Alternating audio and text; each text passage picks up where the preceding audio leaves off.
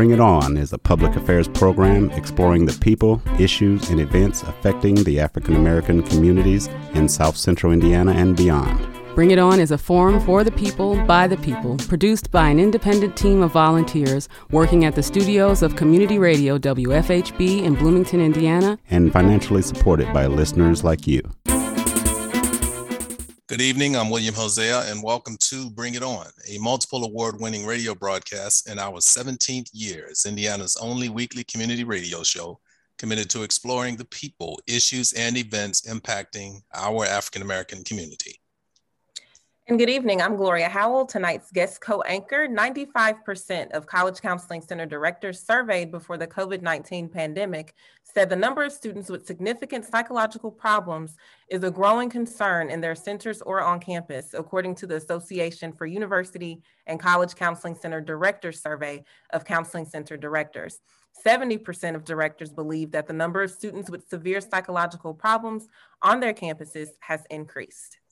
The survey also found that anxiety is a top presenting concern among college students, 41.6%, followed by depression, 36.4%, and relationship problems, 35.8%. On average, 24.5% of clients were taking psychotropic medications. However, 19% of directors report the availability of psychiatric services on their campus is inadequate. Directors report that 21% of counseling center students present with severe mental health concerns, while another 40% present with mild mental health concerns. Evidence suggests that the COVID-19 pandemic has generally increased levels of stress and depression among the public. In a survey involving 2,031 participants, in the proportion of respondents showing depression, anxiety, and or suicidal thoughts is alarming. Respondents reported academic, health, and lifestyle-related concerns caused by the pandemic. Given the unexpected length and severity of the outbreak, these concerns need to be further researched.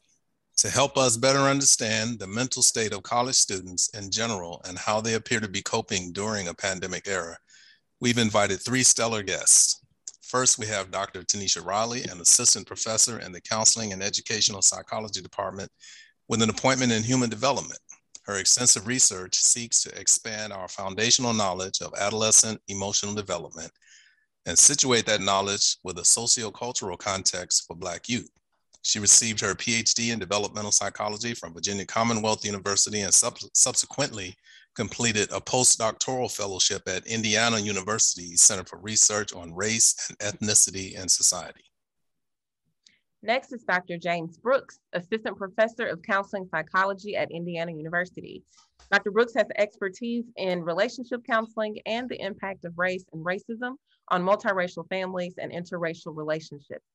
As a counseling psychologist, Dr. Brooks has worked with students on campus, both here at IU and at the Tennessee State University, around their mental health needs, and has worked with students who are counselors in training to help them best serve the needs of students who seek help through the campus student health and at IU, the Counseling and Psychological Services. And finally, joining Dr. Riley and Dr. Brooks is recurring Bring It On contributor and sometimes host, Professor Amrita Myers. She is a renowned Ruth N. Halls Associate Professor of History and Gender Studies at Indiana University and a consulting editor of the Journal of American History. Amrita is a historian of the Black female experience in the United States, and her research interests revolve around issues of race, gender, freedom, and power, and the ways in which these constructs intersect with one another in the lives of Black women in the Old South. She is also author of Forging Freedom, Black Women and the Pursuit of Liberty in Antebellum Charleston, 1790 to 1860. Dr. Riley, Dr. Brooks, and Professor Myers, welcome to Bring It On. Well, we really have a heavy-duty panel tonight. I want to start off by saying, Professor Myers, on November the 9th, you posted something that caught my attention. And I guess you were seeking feedback or input about some experiences that you were having with your students. You described major problems with lateness and attendance, just doing basic work, simply not turning in major papers, as well as a huge increase in the number of requests for extensions. And it went on from there. But then what I found really interesting on November the 14th, and I want to read your post from November the 14th. The response to your previous posts came from across countries and grade levels was tragic, but not shocking, if you know what I mean. On Friday, we were told that there is a mental health crisis on our campus. Faculty and staff are beyond burned out, and our students, graduate and undergraduate, are in serious trouble. There's substance abuse, suicidal ideation, severe depression, and more. And campus resources are struggling to assist. Every office, from counseling to disability services to the dean of students, is overwhelmed and slow to respond, given the number of requests. Faculty are being asked to help students, but how? What exactly can we do beyond what we're already doing? We are not mental health professionals, but we now find ourselves being tasked with frontline mental health work on top of everything that we already do. Note that we are ourselves struggling to stay afloat, and that such caretaking work adversely impacts women and faculty of color, more so than it does other groups, just as this crisis impacts our students in different ways as well, depending on race, gender, and sexuality. So, Professor Myers, before you actually get in that, I want to ask you, how does this impact faculty of color more so than other groups? And then after Professor Myers, we can just go around the horn. Thanks, William, and thanks for having me on the show. And it's really a pleasure to be here with folks who are mental health professionals, because that is not my area of expertise, certainly. But those of us who are faculty have been seeing this right on the front lines in the classroom for a while. We had actually expected to see more of this last year when everyone was in lockdown and in quarantine. But to our surprise, we actually started to see increasing levels of this year when students came back to campus. And I think it was because, in my opinion, at least, we came back too soon, and also because we were collectively, not just here at IU, but nationally, expecting people to behave as if everything was back to normal when it is not back to normal. That we were behaving as if it should be business as usual when it is certainly not the case. And to me, it's actually a misnomer to refer to this as a mental health crisis. I think that the mental health response is a response to a number of factors. That we're seeing anxiety and depression from faculty and students and staff to a number of different things. And this is what I'm hearing from my students, because I've actually talked to my students openly as a class a number of times throughout the semester. But you said, how are faculty of color finding this to be a bigger issue? And it's because there are so few of us on this campus, and it means that we are, more often tapped to do a number of things. Certainly we hear about this in terms of service, but it means that students approach us more often for help. They come to our office hours, they come seeking help from us, they find us out wherever we are, even if we're not in their home departments, and they come to us for help, for advice. They find that they have nowhere else to go, particularly now when CAPS, Counseling and Psychological Services, Disability Services for Students, the Dean of Students offices are so overwhelmed and running often 4, 5, 6, 7, even 8 weeks behind, that when we submit care referrals, for example, they're not able to get back to students in a timely fashion, not because they don't want to, but because they're understaffed.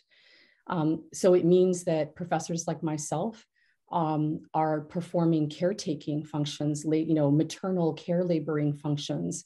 Women faculty have often found that to be the case, and women of color more so than other faculty across campuses. And so we are burning out at extraordinary rates, because in addition to taking care of ourselves, taking care of our family members, taking care of people, of our children, taking care of people in our families who are ill, we are now having to caretake even larger numbers of students who are suffering mentally, physically, because of what's going on in their lives. And so it's placing huge amounts of stress on us. But I mean, it has just been incredible to it gives me such sorrow to see what's happening on our campus and across the country, because I've heard it from my friends and colleagues at a number of institutions, that the absenteeism rate is extraordinarily high as 75% in some classes. The withdrawal rates from classes is higher than people have seen it. Certainly I've seen it higher than I've seen it in 20 years of teaching across 2 or 3 institutions. Students just, and what they've expressed to me is that they feel hopeless and helpless, that they don't see the point in coming to class or turning in papers or assignments or exams because there might not be a world tomorrow, quite literally. To wake up to because of climate change, because of racial violence, skyrocketing economic, insecurity, homelessness, lack of food, literally food insecurity, that there are so many things happening across the board, not just COVID, but COVID has exacerbated that. They've seen so many people die, not just globally, but in their own communities, in their own families, that they literally just don't have the wherewithal to get up out of bed and go to class because they're like, what's the point? And they don't trust anyone.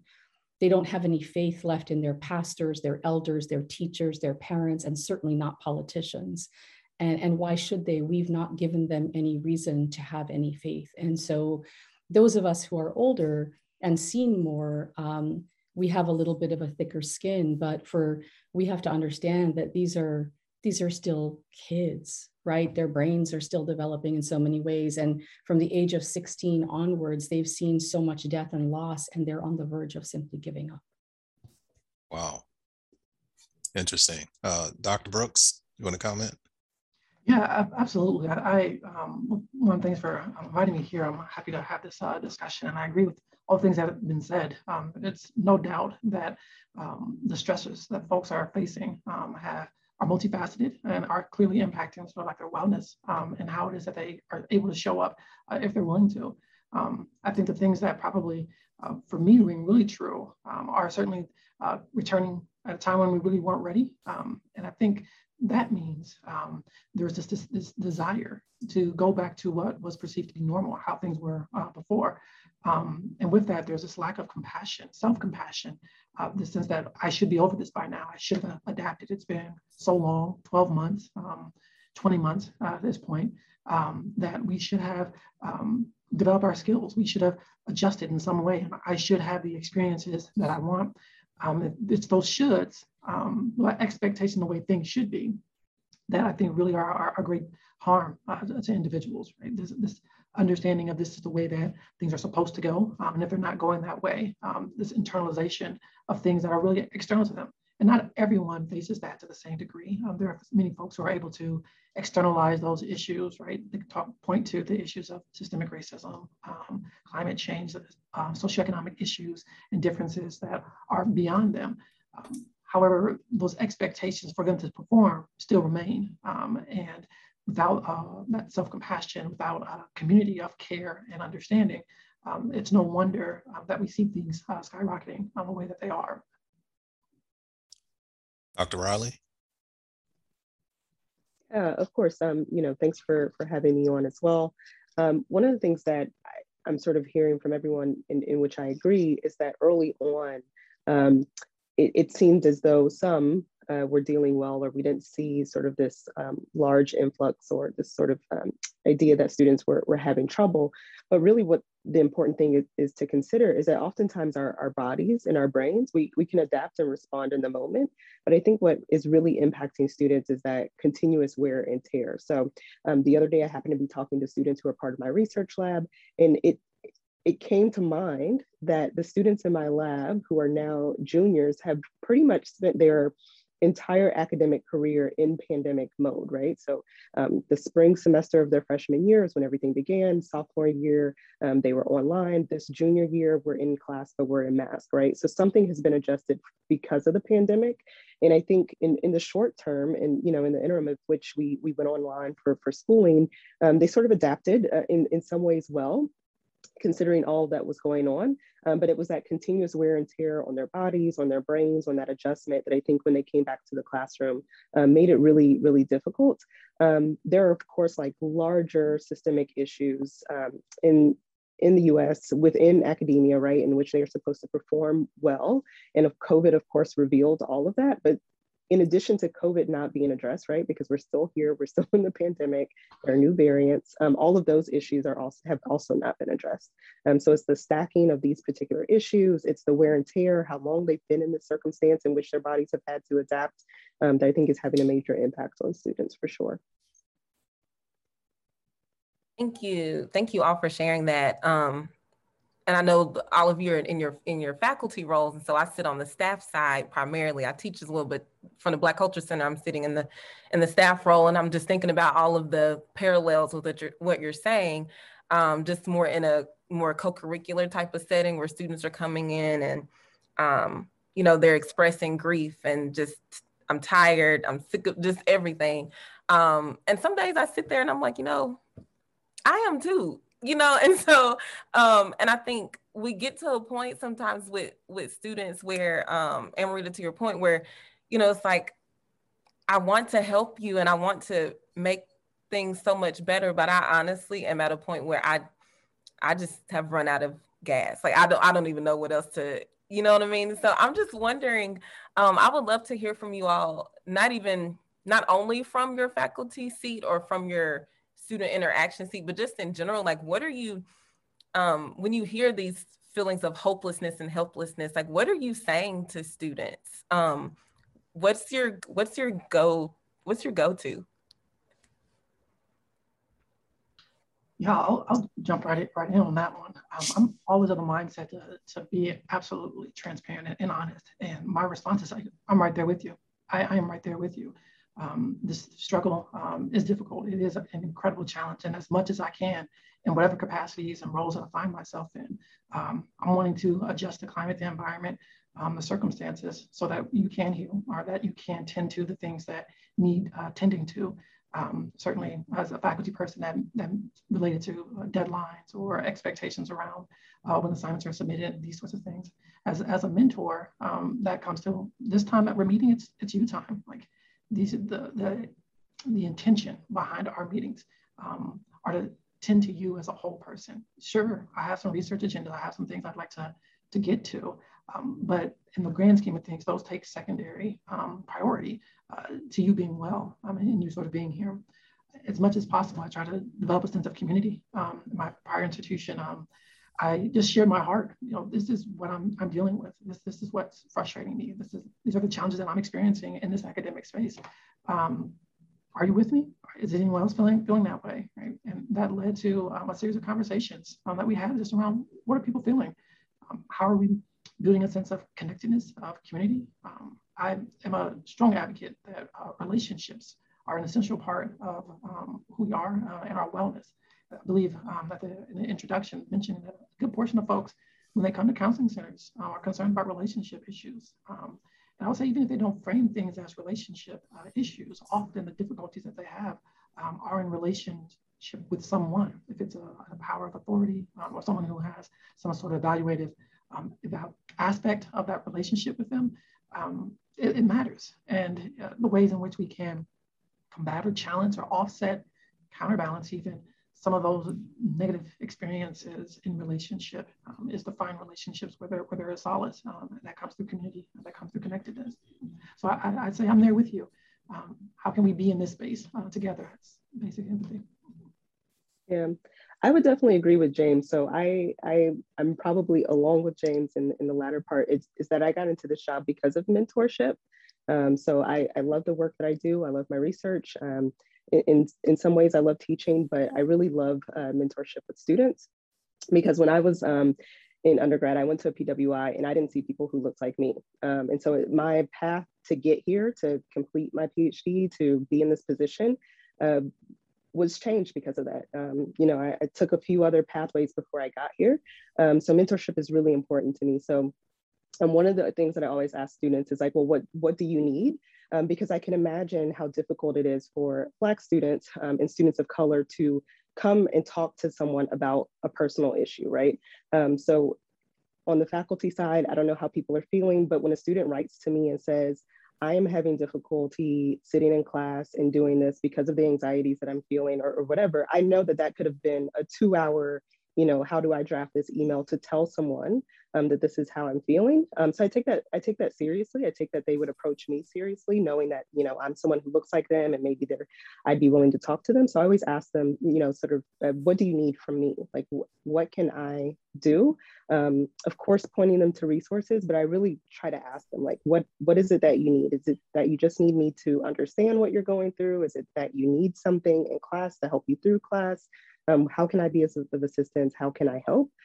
Because to me, that's what I see my job as. It's mentorship is a part of making sure that students have whatever it is that they need to sort of succeed in the classroom and sort of beyond. Yeah, I would just, echo what Dr. Brooks and Dr. Riley have said, that I've tried to keep my classroom a very open space. I know that it's been a really hard semester and a hard couple of years for everybody. A couple of things that I've done sort of practically is, at the beginning of every class, I instituted something called what I call like moments of gratitude. And so we start every class with I will turn over the floor to the students and I have them share things that they're thankful for or grateful for, things they're excited about, looking forward to. And it's a way for them to just establish a way of community building within the classroom. And over the course of the semester, it's really helped to build a strong rapport within the classroom. And it's a way for us to share things that are hopeful and positive and encouraging.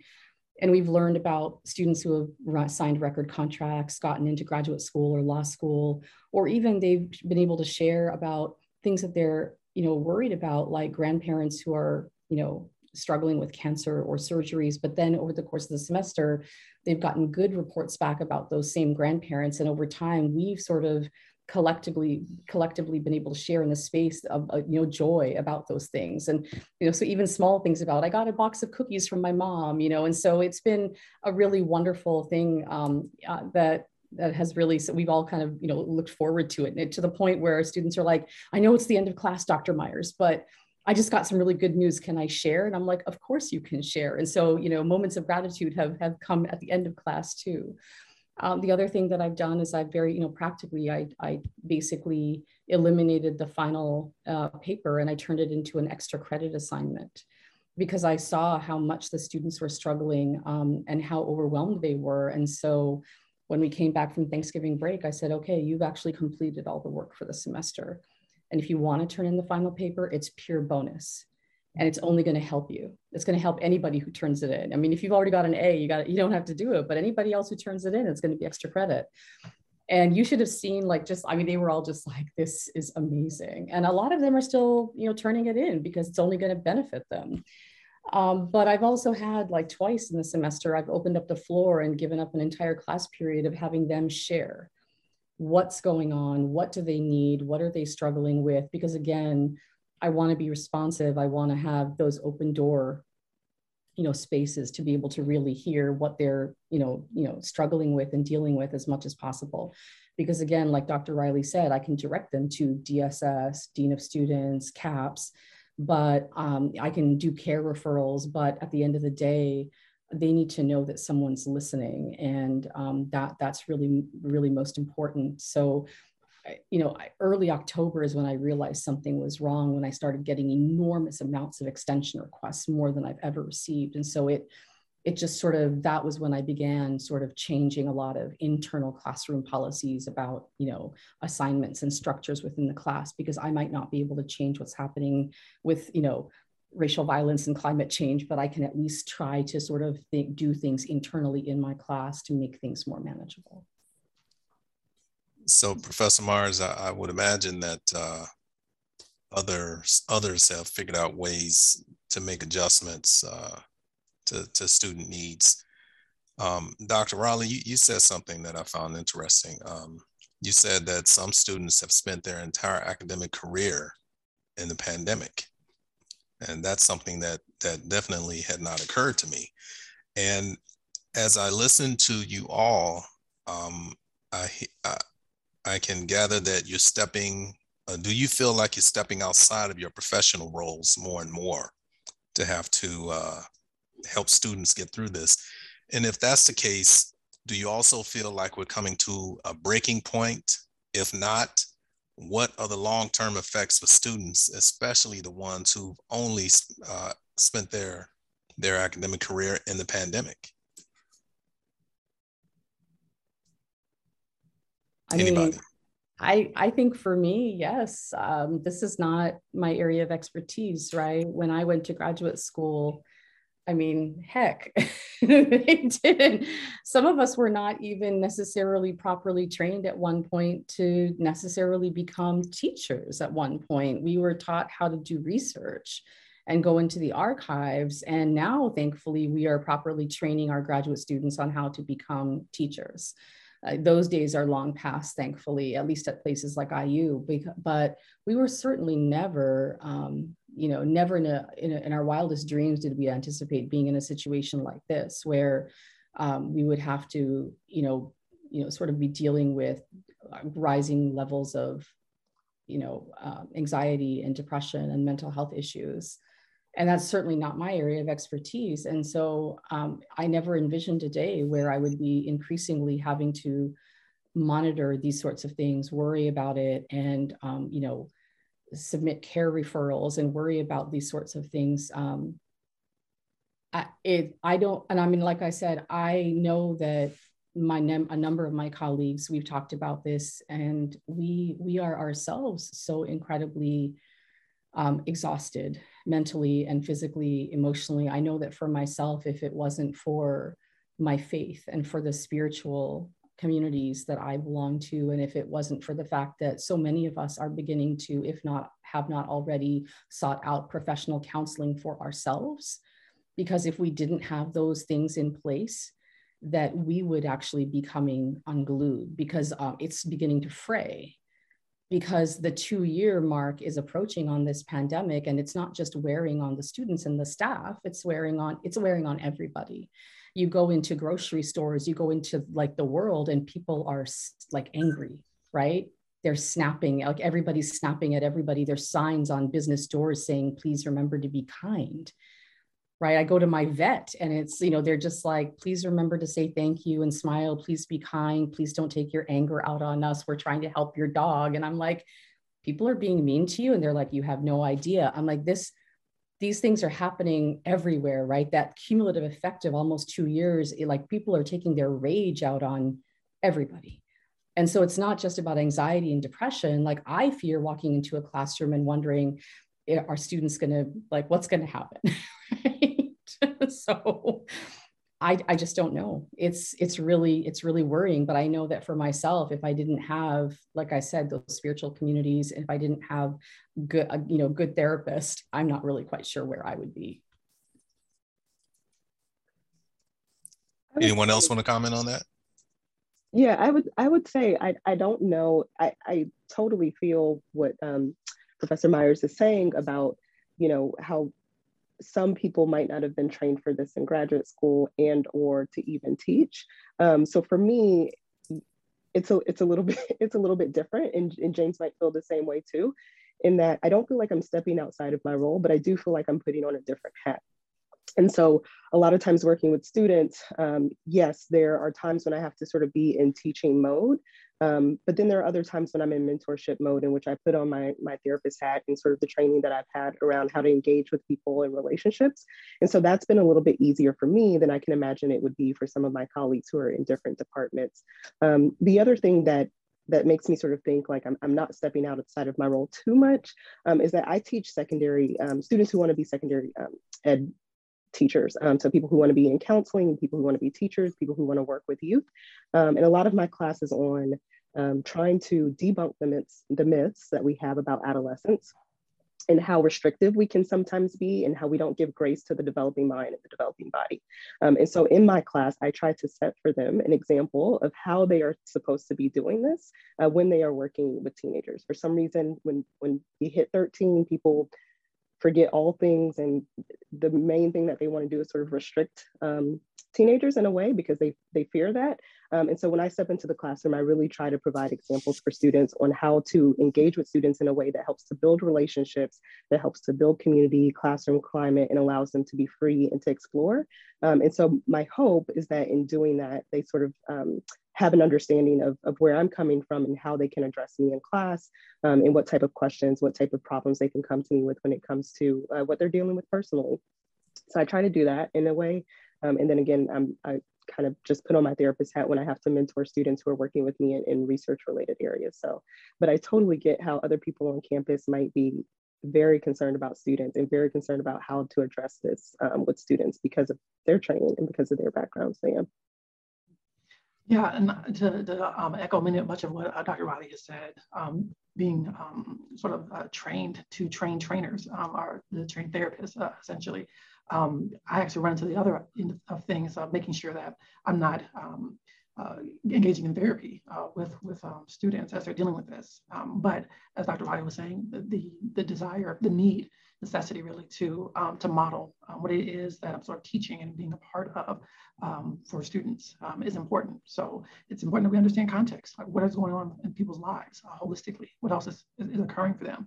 How can we show compassion and even model compassion for clients that we may have in much the same way. I see that mentoring relationship as doing the same, right? And so as I think about what my role as a faculty member is, it includes those things. And certainly there are different hats that are more prominent and more aware, more salient in any particular moment. So it feels like very natural for me. I do wonder about kind of like that breaking point question. I think when the pandemic first began, right, there was all this pent up energy, this response, what are we going to do towards the society, world as a whole in terms to the issues of racial justice or injustice rather. Now that that's kind of gone and it's sort of lost its fervor for folks who aren't living out in the day-to-day experiences, that pent up anxiety, that feeling, the angst that exists is seeping out in other ways. Attention being a part of other areas. And unfortunately, it can come out in very destructive ways, right? Interpersonally with other folks, people that we feel we may have control over, be it teenagers, a fast food worker, if there's a lack of patience that I think kind of has been exhibited, and it's kind of manifesting in a way that things feel very different now. Our master's program, like it's just a 2-year program. And so those are folks who maybe spend less than 50% of their classes in space with their cohort members who typically they go through all the trials and tribulations, the ups and downs of training with. They don't have that now. So what's it going to be like to understand collaboration and the value of that for your own professional development? Certainly the impact of the pandemic for learning and development will still have ramifications, but outside of whenever things get back to a place to where folks feel more comfortable and there's not this kind of spillover effect, there are these lasting impacts that we are yet to kind of see what they are. I think it is going to be important for institutions to realize, however, that it's not just the students that are going to need support, but faculty and staff as well. Yeah, definitely. And that's kind of what I've been running into, especially with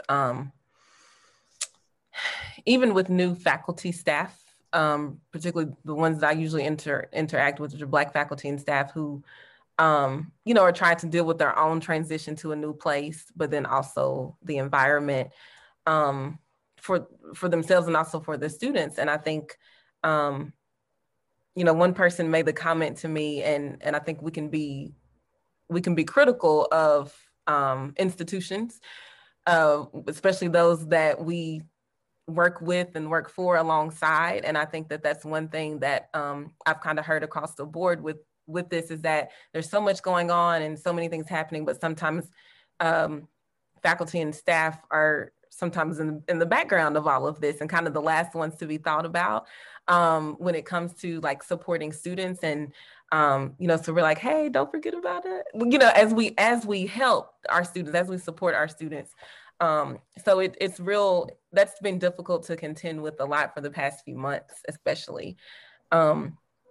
And so I wanted to mention, I was curious for those of you in the classroom, and I know you mentioned labs, Dr. Riley, your research labs, and But I'm wondering, are you all teaching virtually or hybrid or completely in person? I am in person.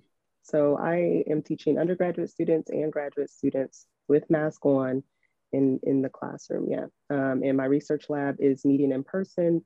They have the option to meet via Zoom, but as I mentioned, just the nature of my lab is that we work with Black adolescents and we work on things like racial discrimination and emotional regulation. So most of the students in my lab are students of color, predominantly Black students. And so they have the option to Zoom, but they're there every other week to see people who look like them, who they haven't seen because of the year and a half that they've been online. So I've been doing, one of my classes has been online, synchronously online. So we meet twice a week. The other class has been in person, masks on, socially distanced, but in the room together. So I've had both experiences this semester. Unfortunately for me, my classes remain virtual and asynchronous. And so the ability for my students to connect with one another, I've tried different techniques, certainly to do that. But I know that for me, I'm feeling that missingness, right, of the synchronous time, the sort of the in-person components of it. But I also have my real concerns around COVID and sort of the spread. And so that's where I find myself. But I certainly think that certainly the modality of teaching has an incredible impact on all the things that we're discussing. Yeah, absolutely. And I asked that because I was sharing at the beginning that I teach Hudson and Highlands College, which is like the largest first year class on campus, like close to 330 students. And this semester, we were, of course, toying with how we're going to teach this many people at one time. And they have their smaller discussion sections. But so Dr. Carl Darnell, who I teach with and I work with this class, he was like, well, students want to be some of them want to be in person and they don't want to be isolated. And, there's this need to just be around people. And for people who have, we've been on lockdown and inside the house and people just want to be out. And even students were saying that, like, I don't care if I have to wear a mask. I don't care if I have to sit 6 feet apart. I want to be in the space with students. So I'm just walking around with Lysol and mask and, just like everywhere. And so the first day of the semester, when classes started in August, the first day of classes, we got a notification 30 minutes before class that there had been a COVID, like someone had COVID and they reported it and they had just been in our classroom. So we're scurrying, like, what are we gonna do? Class starts in 30 minutes. It's the first day of class. And students, they're probably getting to class an hour early so they know where they're going. And this is the psych building. And so Psych 100. And so we're scurrying to send out these messages, like mass messages and, sending messages in different, instructors send to your students. Then I'm gonna send a mass message. And it was just crazy. And it felt like, I'm probably being a little dramatic, but it just really felt like it was just crazy. And I just remember that moment changing the trajectory of the whole semester. Like we made it through, but I just remember students constantly worrying, what are we gonna do next? If this happens again, are we gonna are we gonna stay online for the rest of the semester? Like, so it was just all these questions and it was just a lot to deal with. So I was just wondering about your mode of teaching and how you had to be flexible with that, when people are feeling sick or if they're, they've had family members, like how you're adjusting and what that does for your own flow. So I'm just wondering how you've navigated having to make all of these like in the moment types of changes, if you've had those types of experiences. I'm sorry, go ahead. Go right ahead. That's fine. I know that with my in-person class, anyone that has been ill or has had an ill family member, they've had the option to Zoom in. Now that the technology is available, we just, we do that. And so it's, we've got the technology in the room, people have Zoomed in. And in fact, there was one week where there were things going on at my house that made it really complicated. And we just held the whole class on Zoom that week. And so it's, I think that that's one of the nice things about having the flexibility to be able to If one person has to Zoom in, we can still hold class. If I have to Zoom, then everybody Zooms and we have, class on Zoom that week. The synchronous online class, that's, the nice thing about that is that students are still able to participate even if they're not feeling well. They can still join in on class. They have the ability to keep their cameras off if they're not feeling well. I have them in small groups and they can still meet in their small groups and do small group work. And so that it provides a lot of freedom and flexibility in different ways, whereas they would have to just miss class altogether if we were in the physical room space. And so there's a lot of things that Zoom affords us the flexibility of doing. So both of my classes, I've been able to use technology to sort of allow people to come in and out and not miss class if they're sick and having to tend to siblings or grandparents, or if they're sick themselves, they can still come to class, which is nice. For our WFHB audience, we're having a discussion about youth mental health on campus, and we're speaking with Professor Amrita Myers, Dr. Tanisha Riley, and Dr. James Brooks, all from Indiana University. Professor Myers, you asked a question in your post: what exactly can we do beyond what we're already doing? But I want to ask you, what would you like to see from Indiana University? What would you like to see the university do to address some of the issues that you raise? Well, understand first, William, that I think that every university, including IU, has been caught off guard, and we're all sort of playing catch up in a sense. It's not like we have anything to fall back on in terms of knowledge necessarily. The Spanish flu happened almost 100 years ago. But I think that it would have been wise for IU to have humanists on their response team. Their entire response team to this pandemic has been people who are in the medical sciences. And I think that it would have really been wise for them to actually have historians, because we actually have people in my department who specialize in the history of the Black Death and the history of Spanish influenza and things of that nature. And they actually could have told you that this was coming. And that hindsight is actually not, it wouldn't have caught people off guard necessarily, because we have specialists who teach courses on these things. They could have also told you that we would be facing an economic crisis and lack of workers, for example, because these things have happened before when you have a pandemic. So while I don't fault IU and other institutions for now going, holy cow, what do we do?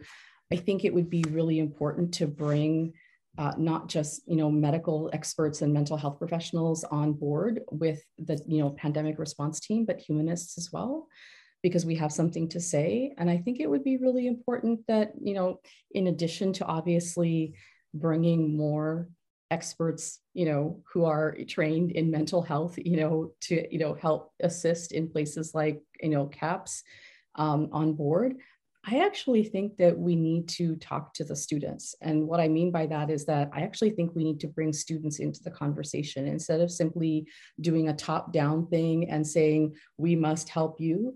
We need to actually bring them into the conversation and say, what is it that you need us to do as an institution? Because I think too often we don't have those lateral conversations. And that's, I think, really, really important. Because the older I get, the more I realize the less I know. And I think that I've been here for 17 years now, and I've been teaching for 20. And I think that it's really important that students be brought into the conversation. What do they need from us? Is it just a matter of more mental health professionals? Because I know that what a lot of my students have told me is that they actually are hungry. They need food.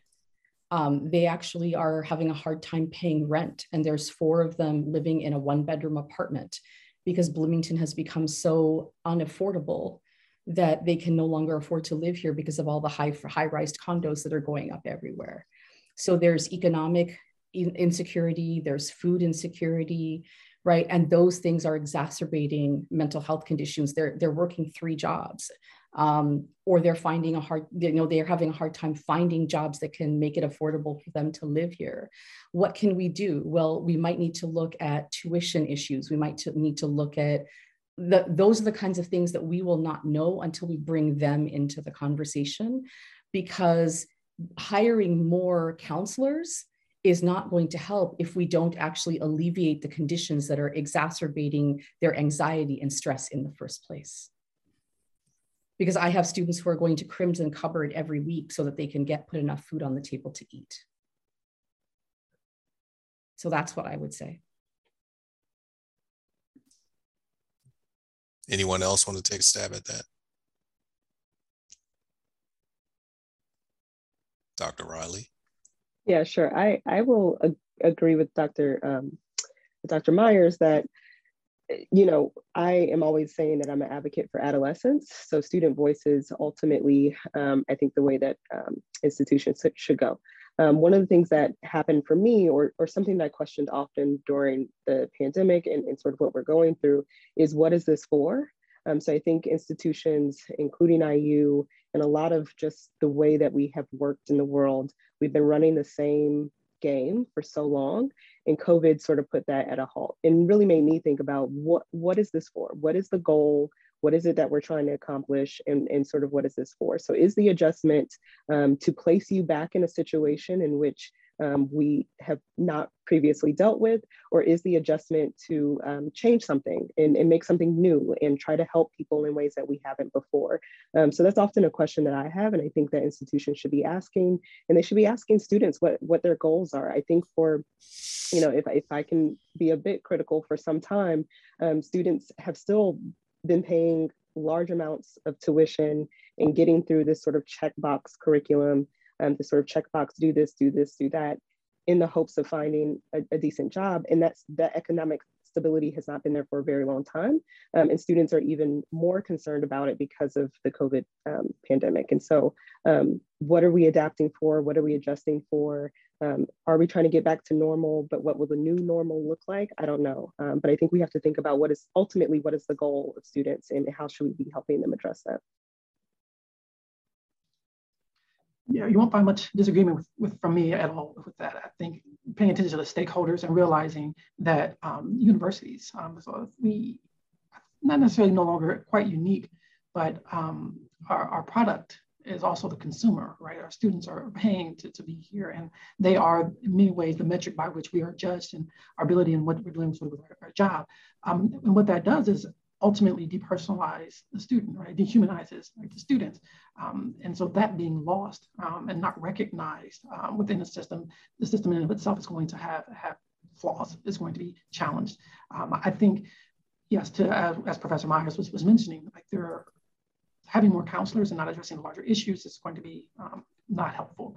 But I even think that even the notion of having more counselors, right, have to see that just having more counselors, even if it were to address the concerns that folks are having in a mediation way, counseling isn't necessarily getting to the folks who sort of need it. It isn't relevant to the folks who may most benefit from it. Right? It's not that culturally competent sort of thing.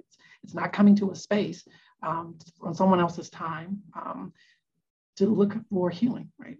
Or to look for improvement. Right? Oftentimes going into that space and doing outreach and finding out what is really needed here, doing that assessment is what is truly, truly important. Now, of course, like I don't get paid the big bucks. I imagine making those decisions of what to do, to be on campus, to be in person, was not a decision that was easy, and certainly was one that had a lot of contingencies in it. But the fallout and sort of seeing of how can we look at this if things don't go the way we want or the way that we anticipate, those are things that could have been planned for.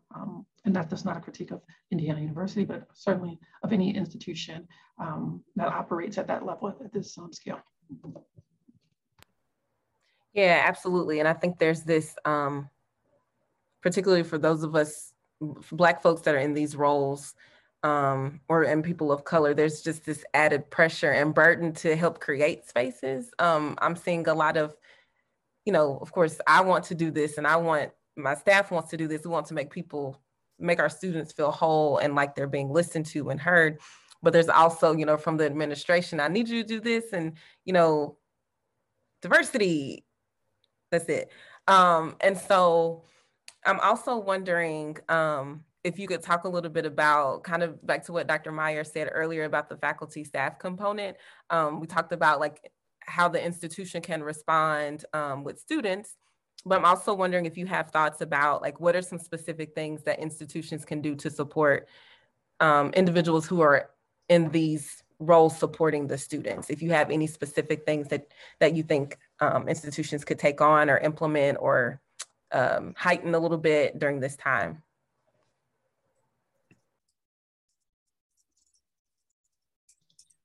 For me, normalizing wellness, normalizing, we'll call it mental health days, these sorts of, like, really normalizing that, right? And that takes the shape of, like, not just like PTO, but like how are folks treated when they are saying that I have these concerns? Like, how are those concerns being heard and being responded to? How are folks being treated when they, even by the virtues of their hiring contract, are guaranteed some days off? How is that being brought back to them? Is there still an expectation? You can do all this work before you do that and leave, right?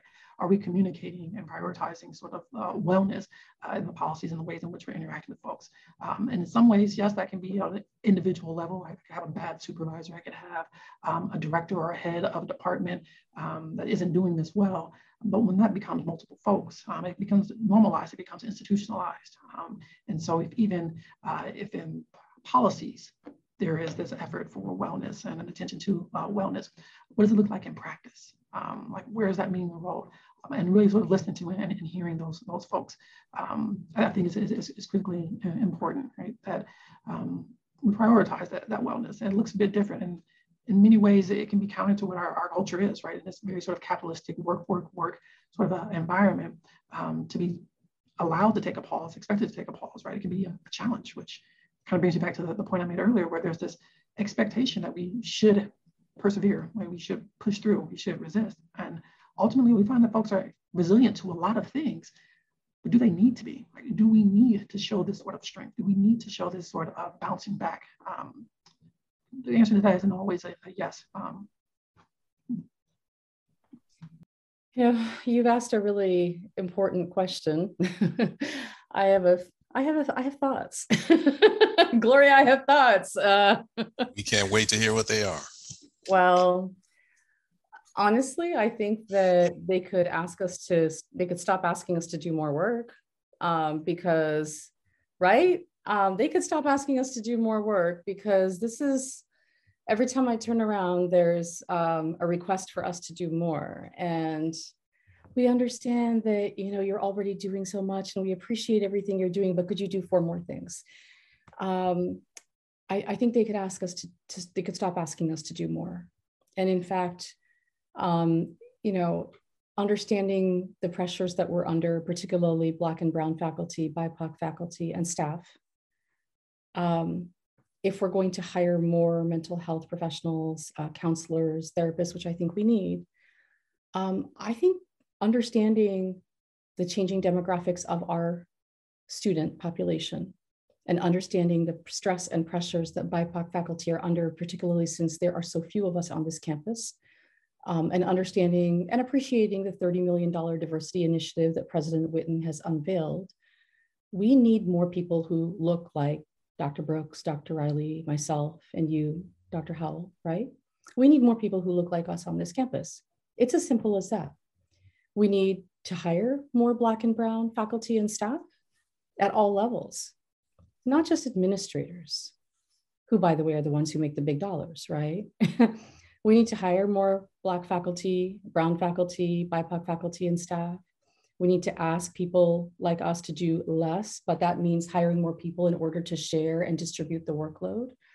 I would love to see mental health be covered in terms of our health insurance so that more of us are able to access it so that we don't have to pay for it. How much more time we got? Because I have ideas. You find yourselves using the same coping mechanisms as your students use? Well, according to the national surveys, they're doing suicidal ideation and substance abuse. So, I mean, look, yeah. What I heard is that when the pandemic hit, alcohol sales skyrocketed across this country. Like, they could not keep toilet paper and booze on the shelves. Well, we have about 2 minutes left. Does anyone want to leave us with some parting wisdom? I don't know about parting.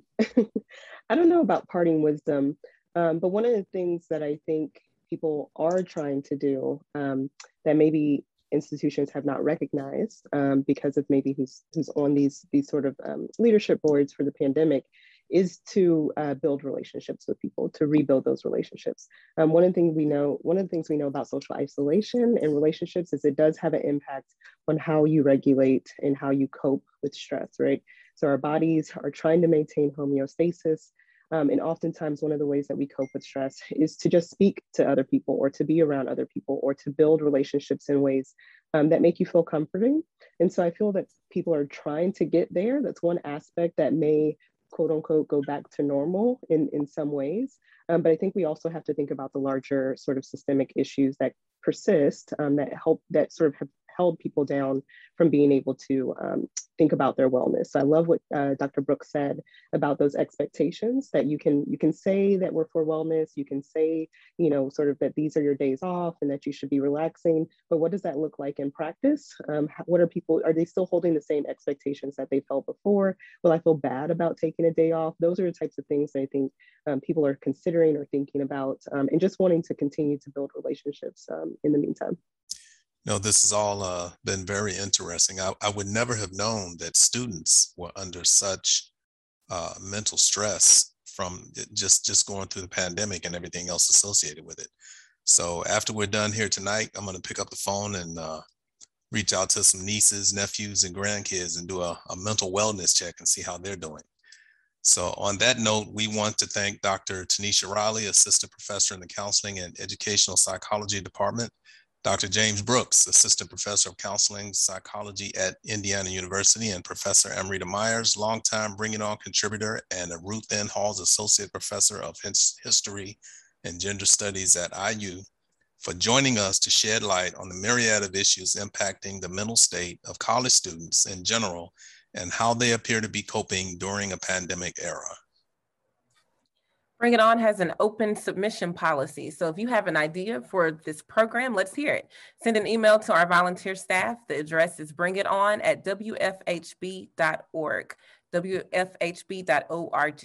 We want to make sure we share everything and anything affecting the African American community with our listening audience in Bloomington and beyond. Again, the email address is bringiton@wfhb.org. Also, if you have an event or happening that the African American community should know about, please send the info directly to our Bring It On staff, or if you want additional information about anything you've heard tonight, you can contact us at bringiton@wfhb.org. Bring It On's executive producer is Clarence Boone, assistant producer William Hosea, show consultant and WFHB News Department Director is Cade Young, program engineer is Chantal LaFontant. Original theme music was created by Jamil Ethiam with additional background tracks by David Baker. For WFHB, I'm Gloria Howell. I'm William Hosea. Be sure to tune in next Monday at 6 p.m. for another edition of Bring It On right here on your community radio station, WFHB.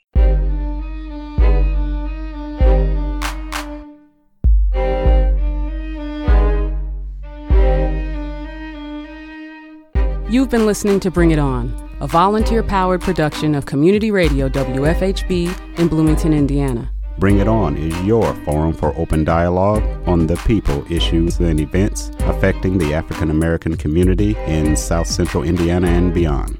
Send your comments, suggestions, and story ideas directly to the Bring It On staff. The email address is bringit@wfhb.org. That's bringit@wfhb.org.